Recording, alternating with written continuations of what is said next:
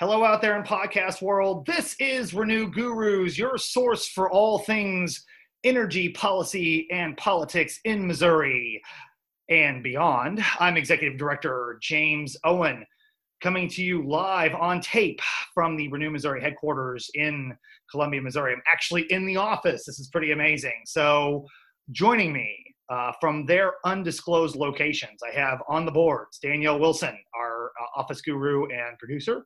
Danielle, say hi, hello to the fine folks. Hello. Happy to be here.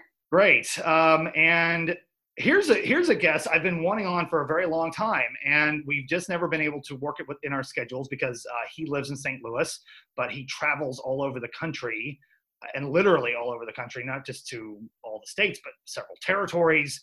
I'm really excited to have him on here because we've known each other ever since I've been doing this kind of work.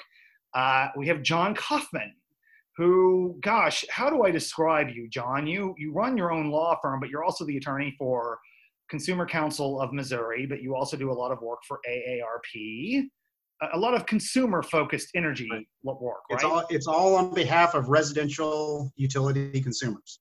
Right. It's economic, and with some focus on low-income consumers, and with consumers, and I'm here on behalf of Consumers Council of Missouri. Right, yeah. So today, whose primary purpose is fixed and low-income customers. Right. And so in that capacity, so Consumer Council of Missouri, that is a not-for-profit group, kind of like Renew Missouri. You do energy policy, but you do other things too, right? I know you do a lot of advocacy with payday loan lenders and that sort of thing. What are some of the other things that you all do? There's really sort of, the economic regulation, including payday loans, particularly, scams and dealing with people who are unbanked and trying to get just basic financial protections for folks is one area. Then also we have a healthcare focus as well. And we are mostly in the regulatory world, dealing with regulations. The Consumers Council of Missouri was a plaintiff in a lawsuit that required the Missouri Department of Insurance to finally disclose insurance rates, health insurance rates.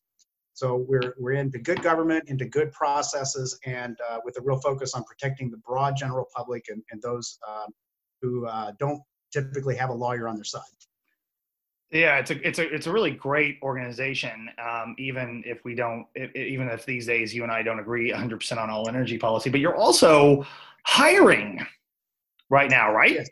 Right. Our executive director, Kara Spencer, has stepped down, and yep. I'm the acting executive director, and they're going to take a while to do a search. But if anyone's interested in being a part-time executive director, we're not quite the large organization that Renew Missouri is. Oh, stop! we don't have as many employees, but yes.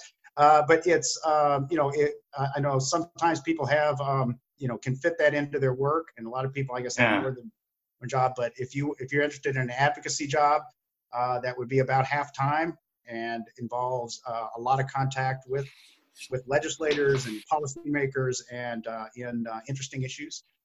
Yeah, we'll send that. I know that link. Yes. Oh, sorry. I've got that link in an email. I'll send that out with this podcast in case people are interested. If people don't know, our organization has been around since the 1960s, and it was initially just about utility work and has been primarily about utility work until the 2007. And in that capacity, you get involved with PSC cases like we do. As we talk a lot about on this podcast, the Public Service Commission has these rate cases, acquisition cases, all these cases that deal with the significant management decisions of utility companies where parties can intervene, and as long as you can show that you've got a distinctive position other than just from the general public, they'll let you intervene. We're actually, John, you can correct me if I'm wrong, it seems like the Missouri PSC is pretty good about letting people in as opposed to some other states. Is that safe to say? Yes, I mean, there's rarely an issue, but occasionally. I've seen some states recently get kind of frustrated when there's so many environmental groups and so many other public interest groups. They might sometimes get frustrated and start saying, well, you shouldn't be allowed in, or maybe you just do an amicus or whatever. But but generally they let you in. And if if you've been around, I mean, this work is so complicated and involves such constant attention that I think you really have to be a trusted stakeholder, as Renew Missouri is, where you can be called upon on a regular basis. And you have to have a lot of knowledge about what has happened over the years and what rules are already out there in order to be effective. And you have to watch the courts, the legislature, and you got to watch all three branches of government. There's a reason why there's only like 10 lawyers doing this kind of work in Missouri. It involves more money than taxation policy in the state. Just to give you an idea of how much, this really, and it impacts every single person. Virtually every single person pays a utility bill. Well, and that's what I've always said. It has more of an impact than taxes do because everyone pays a utility bill, and some people don't have to pay taxes. And I didn't know, is that really true that it has more money involved than taxation policy? On the state level, yes. Wow. Because another thing that's interesting I didn't mention about our we have a shared line on our resume. We used to both be public counsel. Mm-hmm. Some might say we were the most notorious public counsels in its 45-year history. Some might say that. Unfortunately, most consumer advocates are notorious. They have to be, or else they're not doing their job.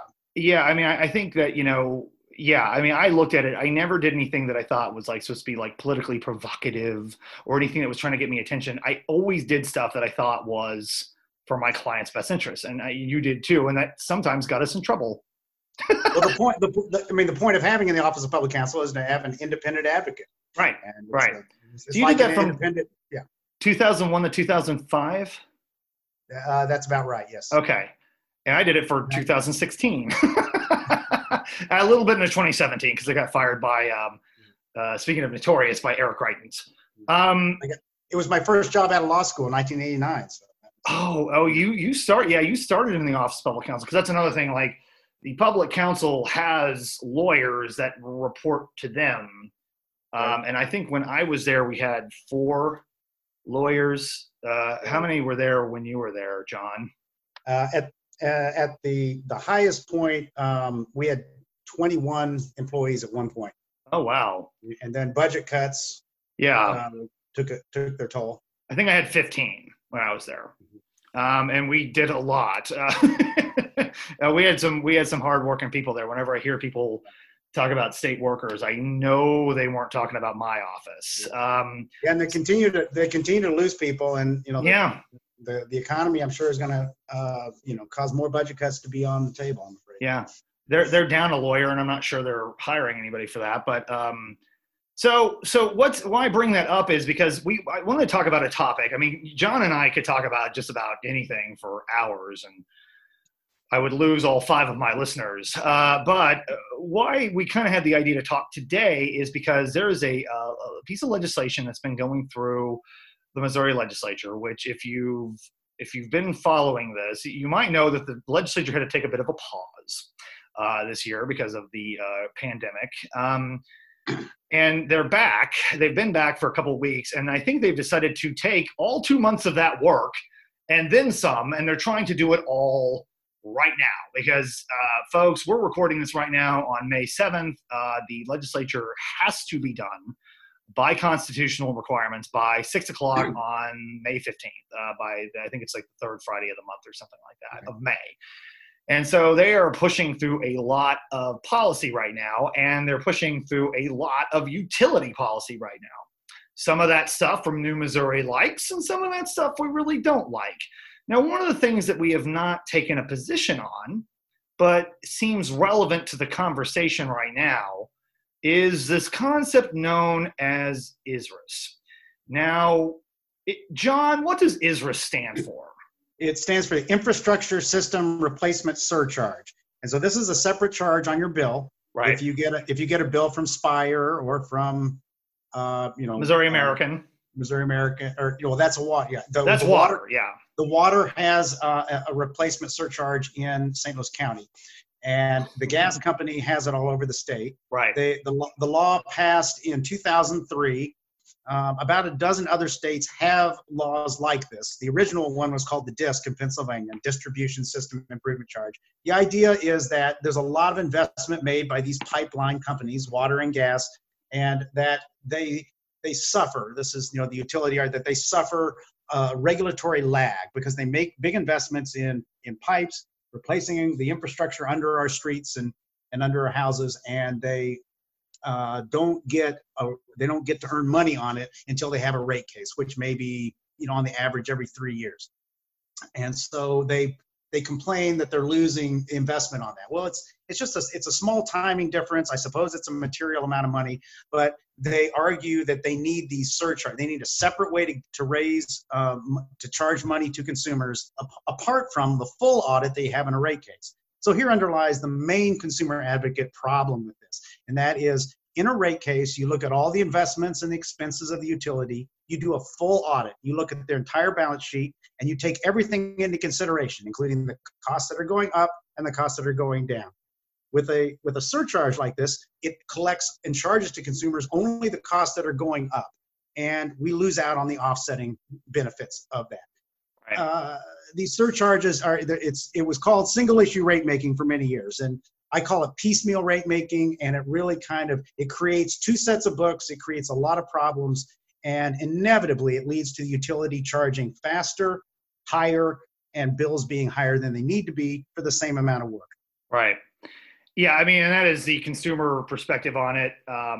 Now, when this passed in 2003, had bipartisan support in the legislature.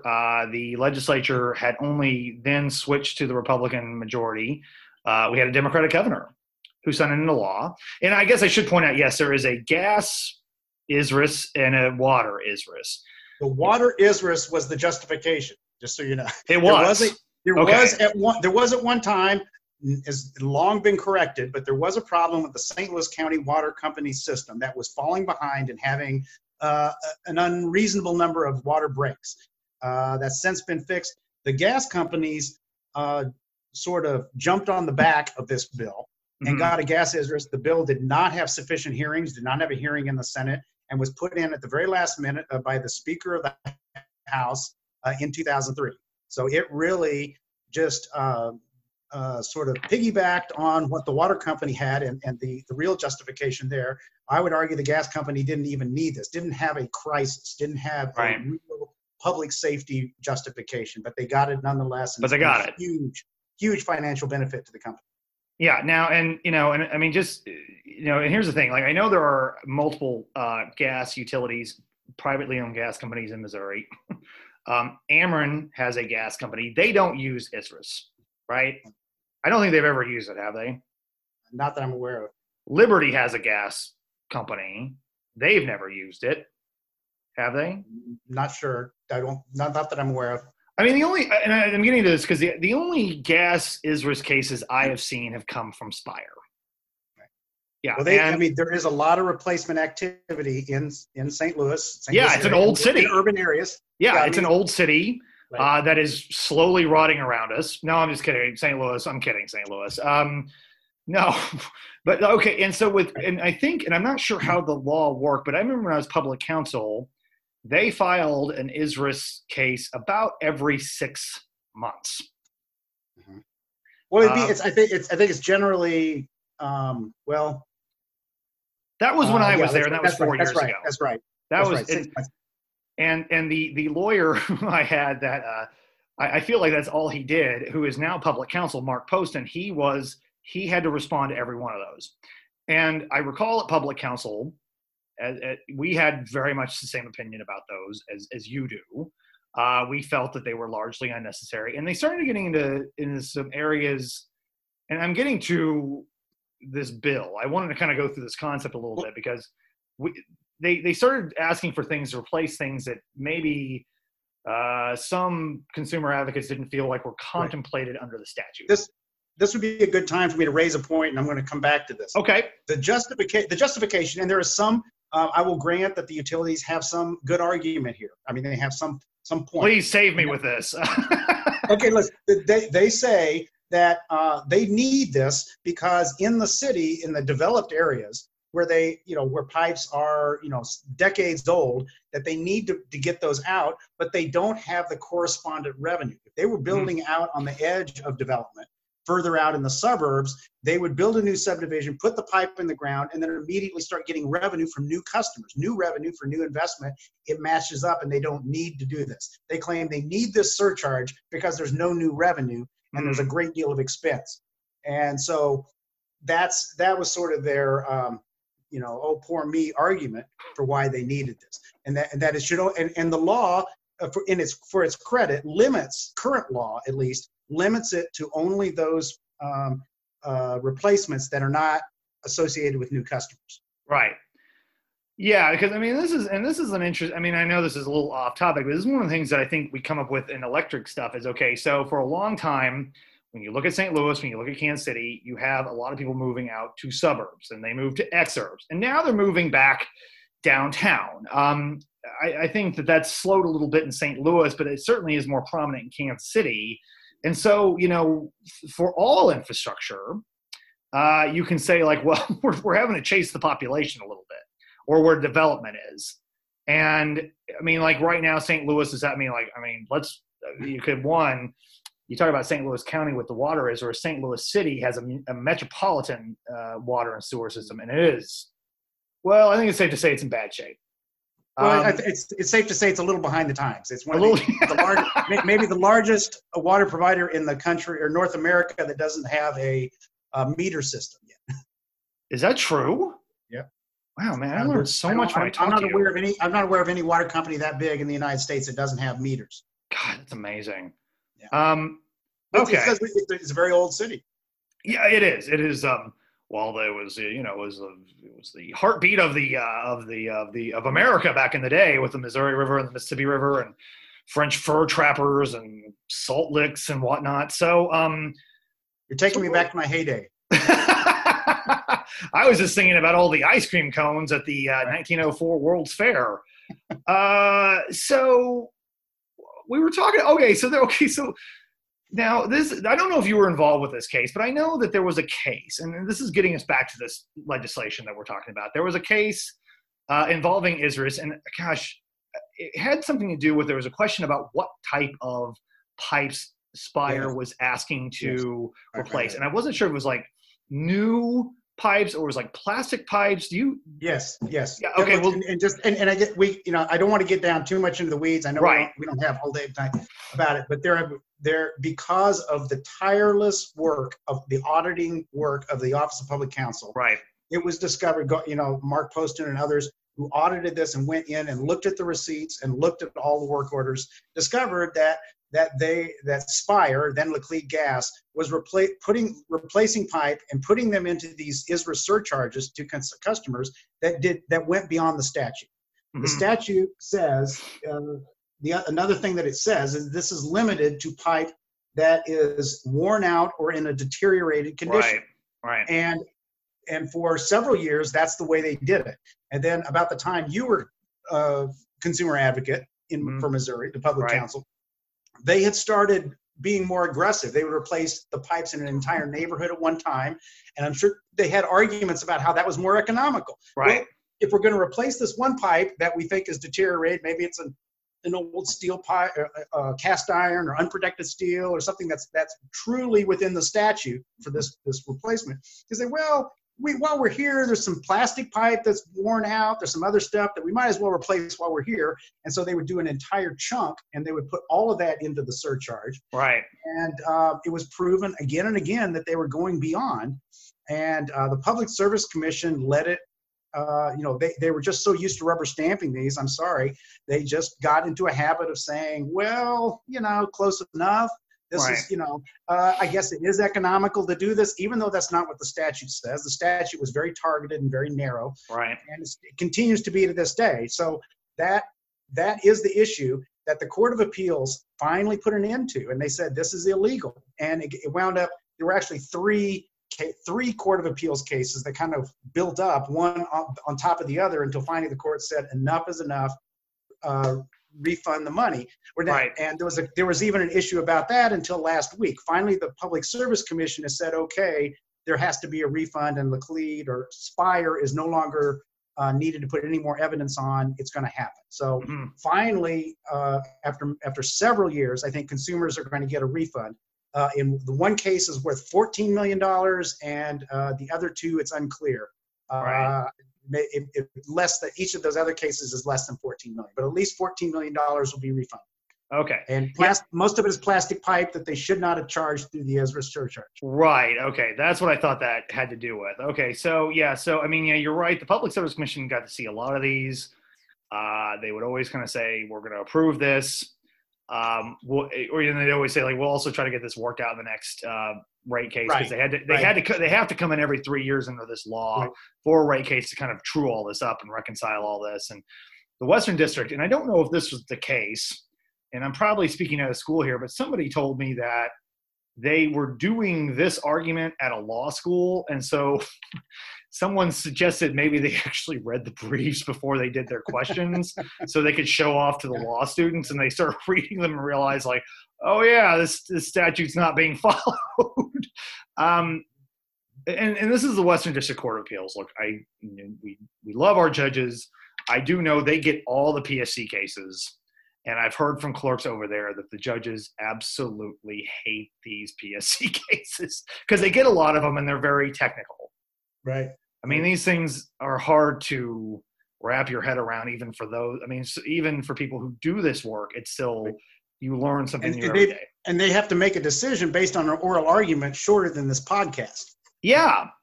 That's right. Yeah. So, I mean, it's a lot to put on to a Western District Court of Appeals to have that kind of knowledge. So, okay. So the Western District Court of Appeals overturned these decisions. It ended up saying, well, it's a lot of money that's going to go back to ratepayers.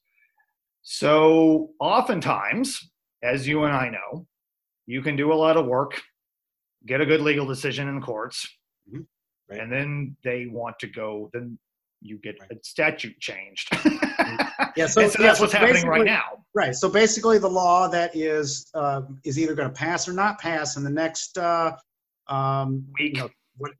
week, next 10 days. Yep. Is a statute is a bill, Senate Bill 618, which would change the law to allow them to do what they've been doing and what the courts have said were illegal, and that is allow basically any pipe replacement to be used. Now, there's some convoluted language in it saying they would be able to put into the surcharge anything that was being replaced that they couldn't put on now under current safety standards.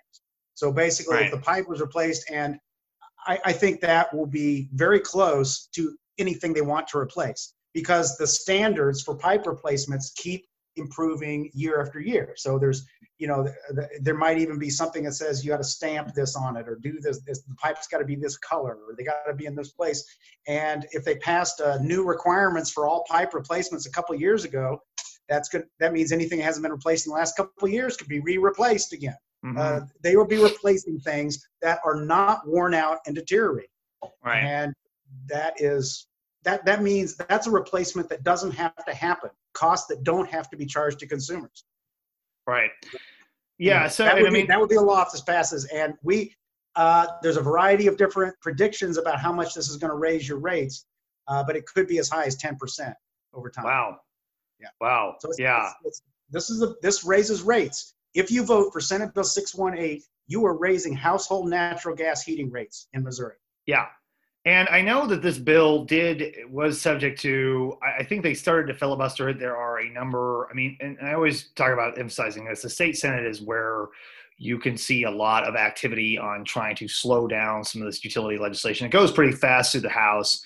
Everything goes fast through the House. The Senate, you have a little more deliberation. You've got a pretty bipartisan coalition of lawmakers that are skeptical of this kind of legislation. I think of Doug Leibla. I think of Jill Shoup. I think, Justin Brown, to a certain extent, he's relatively new. Doug Leibla is term limited. He's going to be gone. Gary Romine, who was good on this stuff, he left earlier in the session to go be on the State Tax Commission. So a lot of the, several of the folks that, filibustered this or tried to filibuster this aren't going to be around, but, they also kind of worked out some new language, didn't they, John, that kind of stopped the filibuster so it could move forward? There were some amendments that were placed on it. It gave a little more time for review at the Public Service Commission. It also said that if you're going to take advantage of this new language, you have to at least refund the money that you had illegally charged consumers. I see. Yeah. And I think that may not be needed at this point, because it looks like the Public Service Commission has finally agreed. Right. and the courts have agreed. And, but Spire is still going to the Supreme Court, so maybe it is needed. I mean, Spire they never give up the fight. They have an unlimited amount of resources that they can charge the ratepayers to continue to appeal this and to continue to keep going. These are expenses they can put in the rate base. Right. And let me tell you this: there's a lot of bad experience out there with consumer advocates being right on the issue and ultimately winning the day, but then never getting the refund back to consumers of what was illegally charged them. If you go back to the UCCM case in 1979, which is named for Consumers Council, by the way. Oh, really? Okay. That was the case that said the fuel adjustment clause was illegal until it was, made into a law, and they legally made an exception to single issue rate making in 2005. So that there were many years we didn't have it, but there were several years worth of fuel adjustment clauses that were supposed to be refunded to consumers and were remanded back to the Public Service Commission to consider it. That appeal, that was still in the courts, still going back and forth between the courts and the Public Service Commission when I came to the Office of Public Counsel in the 1990s. So over Right. 10 years. Right. And so eventually, so at about 15 years of litigation, the courts just said, at this point, everyone who charged this is either dead or moved, or, it's just going to be impossible to get the money back. And they just threw up their hands, and refunds never occurred. And so it's a flaw in the system. Sure. The default is always that the utility's right until they've exhausted every imaginable appeal. Right. And attempt to go to the legislature and any other exception they can find. So it's tireless work. It's tireless work. Yeah, it is. It just goes on and on and on. And so security. Yeah, for those of us willing to put up with it, it is. There's a lot of people who do this work that you and I, we've been around. I know, I think about David Woodsmall and people like that. But there's a lot of people who've done this work that. I consider I like this work. I'm lucky that I'm still doing this work in a different capacity. But to the extent that Senate Bill 618, so that got passed through the Senate. It went to the House, and then this week the House of Representatives. And this is kind of getting us to a contemporaneous point here. They loaded this bad boy up. Since they were gone for 2 months, they come back, and a lot of people believed or had some thought that the legislature would come back and they'd focus on the budget, which constitutionally the House has to deliver by tomorrow, by May 8th, and they might work on COVID-related things. That was optimistic and almost Pollyannic at this point, because now they've taken basically everything they were working on, and they're trying to put them on these things called omnibus pieces of legislation that kind of are just, very tenuously connected. And so Senate Bill 618, in addition to having this ISRS change, now has the provision that would prevent Grain Belt Express from using eminent domain. Now has some things such as prohibiting homeowner associations from banning solar. There are some tax provisions in there for solar companies which are favorable to solar companies. And now, as of yesterday, they have put a provision in there that would make it easier for utility companies to build nuclear power plants and to recover those costs before they're completed. Right. Now, I think we've done a podcast on this. We did a whole CLE on this. And John, you've been on the front line of this, because about 10, 11 years ago, Ameren tried to bring that back to make it easier to build a nuclear power plant, and it didn't. It failed. I mean, the issue came up while they were building the first nuclear power plant in Missouri, the Callaway plant, and so in the middle of that construction, the voters passed an initiative to ban what's called construction work in progress, which is the voters said that you cannot build a power plant and charge it to consumers until it is fully operational. That's the wording, fully operational. Yeah. And so that means that you can't start charging in advance during the long construction schedule. And the utilities argue that it's such a long construction schedule, they can't carry that money that long. They need the ratepayers to start chipping in for something that number one, isn't going to serve them for many, many years, if ever. Or it could be like the VC summer fiasco in South Carolina, where consumers were charged billions of dollars before it went belly up, and there will be no power plant. Right. So that's the risk there. It's basically requiring the ratepayers to invest in the largest investment that this utility will make with ratepayer funds, not shareholder funds. Yeah, in South Carolina, they're going to be paying a lot of money, billions of dollars for a hole in the ground. Right. Rusty steel and concrete. Yeah. And so like, and I remember, like, I think actually the last time I saw you in person was at the hearing. There was a utility. There was a utility committee hearing on this bill, and this bill is sponsored by someone I've known for a long time, John Black. He and I are both from Marshfield. He had tried to assure me this was a pro-renewable energy bill, and he basically used my testimony to attack renewable energy, which makes me think that wasn't quite what he was trying to do with this bill, is help renewable energy. So that was the last. So we had a hearing on this, but there was no vote in that committee. They stopped having hearings. They stopped going to session. Well, as you know, and by the way, as you know, in Missouri, renewable energy is specifically defined as not nuclear power. That's right.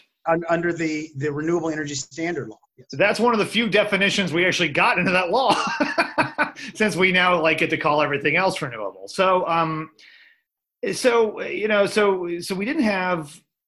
Sorry, we probably should edit that out, but I just saw our good friend Tim Opitz leaving the Renew Missouri studios. So we didn't have a vote on that. It was not brought to the House floor. And now, after a 10-minute conversation yesterday afternoon, where there was a call to question, the previous question was called, so there would be no more debate. It was added to this Senate Bill 618. And now it is this bill that would add even more liability potentially to customers. Right. And as I think Representative McCreary, who I think is still on your board, isn't she? Yes. And a friend of ours pointed out that right now we're producing about 20% more power than we need in this state. I think something. And that was before the pandemic. That was before the pandemic, right? We had 20% extra energy production in the state of Missouri before the pandemic. There are some parts in the Midwest that are now at 35% reserve margin due to the lower, the lesser industrial activity right now. So yeah. And the pending recession, I am sure, will have a similar effect to what we saw in 2008, which is pushing out expected demand even further for years. So we were already in a situation where no utility could justify a big power plant for 10 years, and now we're probably looking at further than that. So this is completely unneeded. Completely unneeded. Which, by the way, just seeing Tim Opitz, we were researching some briefing for the Empire case, and we were looking at customer charges. We were talking about the 2008 Great Recession in rate cases as late as 2015. So and I think we're talking about this crisis being worse. So we could be living with this as a economic issue, as a production issue, much longer in utility world. Well, what's different now that was different from 6-7 years ago is that no utility even wants to start a nuclear power plant right now. So, right. This is keep in mind, this is the other thing about Representative Black's bill and Senator Cunningham's bill. Ameren has said, they've said to me, and they've said this publicly, they're not pushing this. Evergy and Empire, I can't fathom in a million years needing a nuclear power plant. So Ameren would be the only one, because they have the only one that they're operating in the state that use, and they don't want it. But for some reason, the Missouri Farm Bureau wants it. It's I don't know where this comes from, but greed finds a way. They have the Farm Bureau has a gentleman who my family knows. He's from Fairgrove, which is not very far from where my family operation is.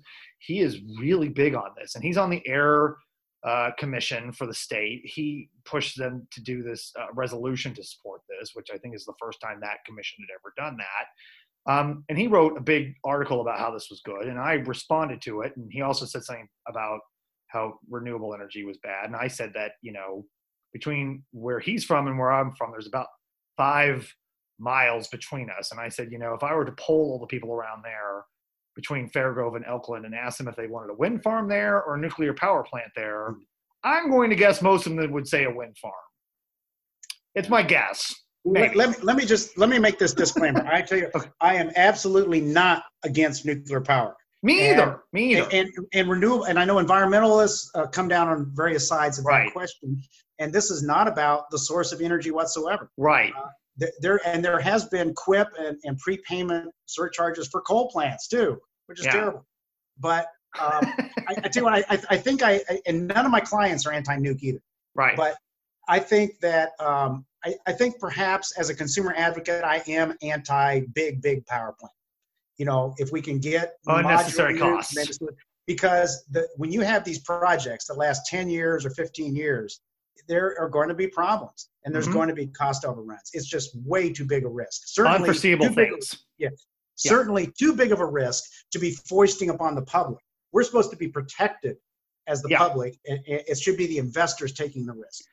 Yeah, and I think that's ultimately the biggest, you hear even like a Republican lawmaker say, or I think they're starting to understand that, they are asking a lot of risk of ratepayers, which is not necessarily what ratepayers have signed up to do. All they've signed up to do is to be able to turn on their light switch and for the lights to work.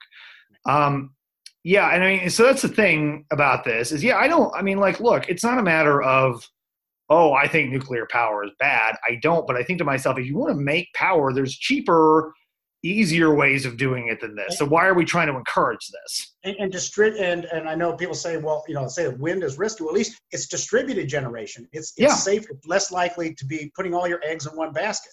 You're putting your eggs in one production basket. You're putting all your eggs in one financial basket. If a utility takes on this cost, essentially it's like 1/2 of their rate base. It is it's or more. It can be the biggest investment, and then everything rides on this one power plant. Economically and to some degree reliability, and that's not a great situation. It also tends to suck up all the money for a lot of the programs that I know Renew Missouri would like to promote. Various renewable projects, experiments, pilot programs. Energy efficiency, which is become our big thing. Right. And I would say I do not think it would have been as big of a thing had they been allowed to build a nuclear power plant without as much risk. So I think those two things are absolutely connected. Yes. So anyway, that's a bit off the topic, but it is just definitely not something we need to be taking on. Now is not the time. That's my new mantra. Now is not the time. And the fact that we don't need to build these power plants right now is a wonderful thing for the public, wonderful thing for consumers. We need some bright spots as far as what everyone has to pay, right? But one thing you and I have been talking a little bit offline in the past day or so is now we have a piece of legislation that has passed the House of Representatives during an economic downturn, during a global pandemic, that will raise rates through ISRS, potentially raise rates through construction work in progress, and will prevent us from getting cheaper power delivered by the Grain Belt Express in one bill. Right. And most of the state legislatures are not even meeting right now. Kansas isn't. Maybe 10 legislatures aren't even meeting due to the pandemic. And of those who are meeting that I'm aware of, they're usually working on issues that are going to provide immediate rate relief, even if that means consumers have to pay more down the road. And this legislation is about charging consumers faster for higher rate increases. It's unbelievable. In an election year, mind you. Yeah, I mean, it's almost like they have maps drawn where they don't have to worry about competition. Am I right, John Coffman? I don't know if Consumer Council's taking a position on that or not. We have. We like clean Missouri, and we don't like gerrymandering. But I mean, it is. And look, here's the other thing too. You and I, we've not been to the Capitol. They're telling people to avoid going to the Capitol unless you absolutely have to go. And if you go, no one wants to talk to you. No one wants to get 6 feet from you. Yeah, and the National Guard is there taking your temperature. I mean, that's not a joke. That's what they're doing at the security. This is not a good time for participatory democracy, and yet they're going full bore ahead. And there are Republicans and Democrats. And it's not just Democrats being mad at Republicans. There are Republicans who aren't happy about this. So I don't want anyone to think that, John and James, these goofy liberals on here like just mad at the Missouri legislature. No, this is a matter of like, are you wanting to like actively participate in good government or not? Right. That's what this is. Mm-hmm. So, yeah. I'm sure the utility lobbyists have all the phone numbers and connections and abilities to get their message out. Yeah. And sometimes just watching it streaming isn't good enough to really know what they're doing. Well, because sometimes they don't have their mics on. That's been an issue on some of these. And I don't know if that's intentional or not. On that happy note, I mean, I guess, and if people are listening to this thinking, oh my gosh, well, if I can't go to the Capitol, I can't do this, what can I do? Well, look, I mean, Senate Bill 618 is going back to the Senate. I don't know if they're going to do anything about it. There was a great moment of bipartisan unity last night where you had a number of Republicans and Democrats get up and filibuster an effort to put the anti-grain belt legislation into another bill, and that killed that last night. I don't think it has killed it for good because I think we still have a week. And so you can call your senator. Go to the Senate website and type in your address, and it'll tell you who your senator is. And call them and say, listen, why, don't raise our rates. Don't do these things that are going to set us backwards as a state. Let's move forward. Let's vote against this. Let's have some time to talk about this. This is a lot of money. I mean, I would say, I follow the activities, the Public Utility Commission activity in at least a couple dozen states. And almost every state I'm looking at, the top agenda is how can we provide rate relief right now? Even the progressive utilities, the utilities that are really trying to be part of the solution are saying, hey, look, we're going to unleash these programs. We're going to give people 3 months. We're not, it's more than just what we've seen in Missouri about, okay, we won't disconnect anybody for 2 months. It's really going out there and trying to find ways that they can cut their costs, way they can cut their surcharges, ways that they can provide money. And in some cases, they're asking for, recovering it down the road, but they're realizing that now is not the time to be doing this. Right. Yeah. Now's not the time to be trying to grab for it or some extra, extra profit in the rates. Yeah, I think it's, and I'm just going to tell you, I'm going to beat the, like every session after this, I'm doing work. I'm going to remind legislatures that they tried to pull this stunt, and I don't think they're going to be proud of this. Maybe they don't care. I don't know, but I think it's bad. Some people think that we, in this post-truth area, that it doesn't matter. They'll just they'll just say, no, we lowered rates. Right. They'll just tell a lie. Oh yeah, this is about stability. Isn't that the phrase we always hear, John? It'll be cheaper in the long run. That's been the argument we've been hearing. One thing my immediate whereas like we need to raise rates now so they'll be lower in the future. Well, I think the economics of what most people are suffering right now is they need help now, and they'll pay for it later. But right now they don't have a job. Right now they can't pay their bills. Yeah, one of our peers in this, I won't say who because I don't have permission to say who they are, but they said whenever you hear utility companies talking about stability, run the other way. So John Coffman, okay, so I mean, like you're running a not-for-profit now. How can people like help you? Let's give you a plug. Well, you could you could give a little money to our efforts. We don't have any fat in our budget, and we have a lot of folks working for very little, and we cover a lot of territory, and we make some very big companies mad. And our website, our website is at moconsumers.org, moconsumers.org, and you can donate on that website if you like. And we'll make sure to have that link out there too. Right. Because we haven't updated. Yeah. We haven't updated our site with this, but there will be something about this really soon on the site. Oh, good. Okay. I was going to ask if you all had some legislative updates that people could, sign up for or anything like that. I mean, we have, we expect that we will be making some public statements and trying to do what we can in hopes that we can derail these rate increases. Yeah. I mean, we've been opposed to this from the beginning, and we were also opposed to something the water companies were trying to do, and apparently that's fallen by the wayside. Right.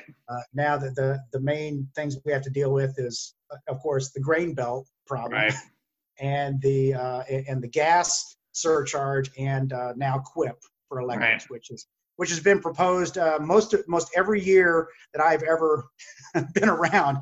I thought that after the fiasco in South Carolina, you wouldn't see it much anymore, but And they just act like we should not even remotely worry about that. And that is just. But both Iowa and Missouri have held it off, and Iowa and Missouri continue to hold it off. Yeah, well, we'll keep it up. So far, you never know what's going to happen, right?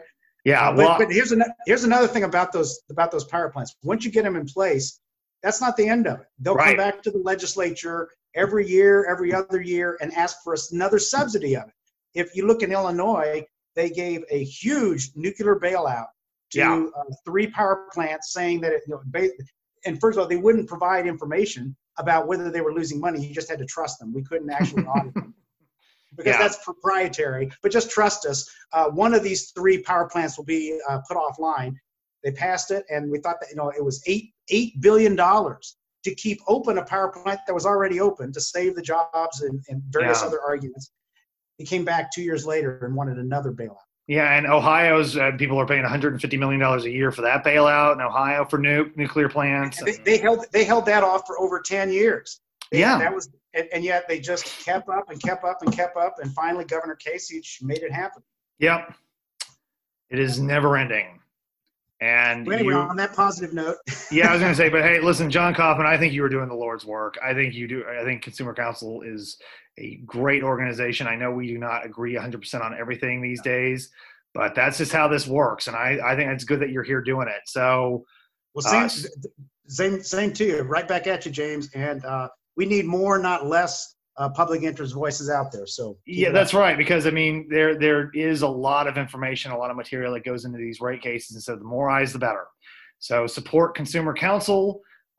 If you like the information, and John, again, thanks for your time. I know you've got a lot going on, so thanks for coming on here to explain this. I was going to do a pitch for the podcast. If you like what you hear on here, subscribe to this on iTunes or Stitcher, write a positive review, share this on your social media. I think this is going to be one that we might get some really good numbers on this, because I think this is something that's going to be relevant to journalists right now and to lawmakers and everything else. So I hope you're listening. Hope you enjoy it. This has been Renew Gurus. Thank you for listening, and we'll see you next time on the radio. Let's see, I'm going to turn off the